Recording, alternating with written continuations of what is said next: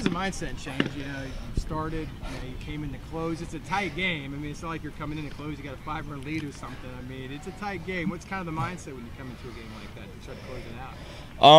I feel like the biggest thing that's helped me throughout my years here is not really paying attention to what the score is when I come in. I kind of have that mindset that it's a tied ball game, 0-0 every time that I come in, because I feel like maybe if we're up quite a bit of runs or something, I got that tendency to maybe like not have the focus that I need to have. So I just try every outing that I have, just act like it's a 0-0 ball game, tie game, and go out there and compete. So you're only preparing. Like, did you know there was a good chance, you know, short of Cree going all 9, did you know you'd probably be the first guy out there tonight, or is it just kind of one of those things where when it comes to you late, say Cree's pitch count is up, you're going in next? Yeah, that's actually exactly what he came and said to me.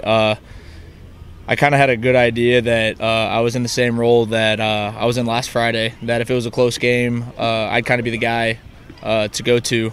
And he came up to me in the 5th or the 6th and said Cree's pitch count was getting up, and to just head down to the pen and be ready. Score stays the same, stays a close game, you'll be the guy. So just mentally prepare for that. With Cree going 7 innings, putting up all zeros, when you come to the game, does that give you a little bit of confidence, or does that make you a little bit nervous now that the game's on the line, 0-0 type ball game?